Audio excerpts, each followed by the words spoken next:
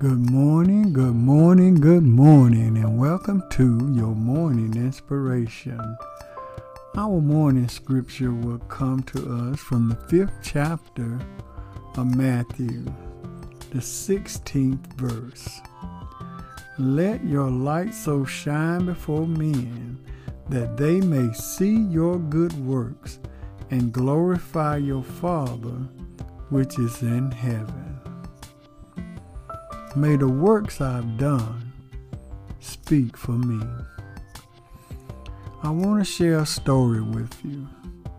The body of David Livingstone was buried in England where he was born, but his heart was in the Africa he loved. At the foot of a tall tree in a small African village, the natives dug a hole and placed in it the heart of this man who they loved and respected. If your heart were to be buried in the place that you love the most during life, where would it be? Would it be in your pocketbook? Would it be on your job? Would it be at your home? The Bible says, let your light so shine before men that they may see your good works and glorify your Father which is in heaven. For we are his workmanship, created in Christ Jesus for good works, which God has prepared beforehand that we should walk in them. Ephesians 2:10, these are works done, not in our own strength and for our own benefit, but by the grace of God and in obedience to him, led by the Holy Spirit to God's glory.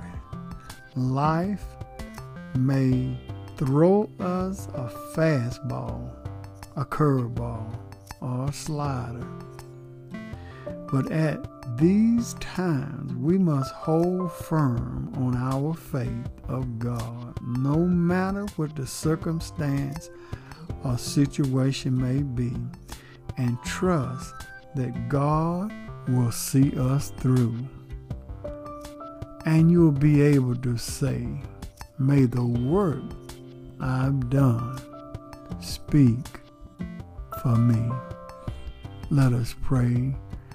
Oh, gracious God, as we enter into another day, a day that you have blessed us with, I pray, oh God, that the works of my hand be blessed by thee, that it may bless someone else. Let the words I speak bless someone. Let the life that I live bless someone, oh God.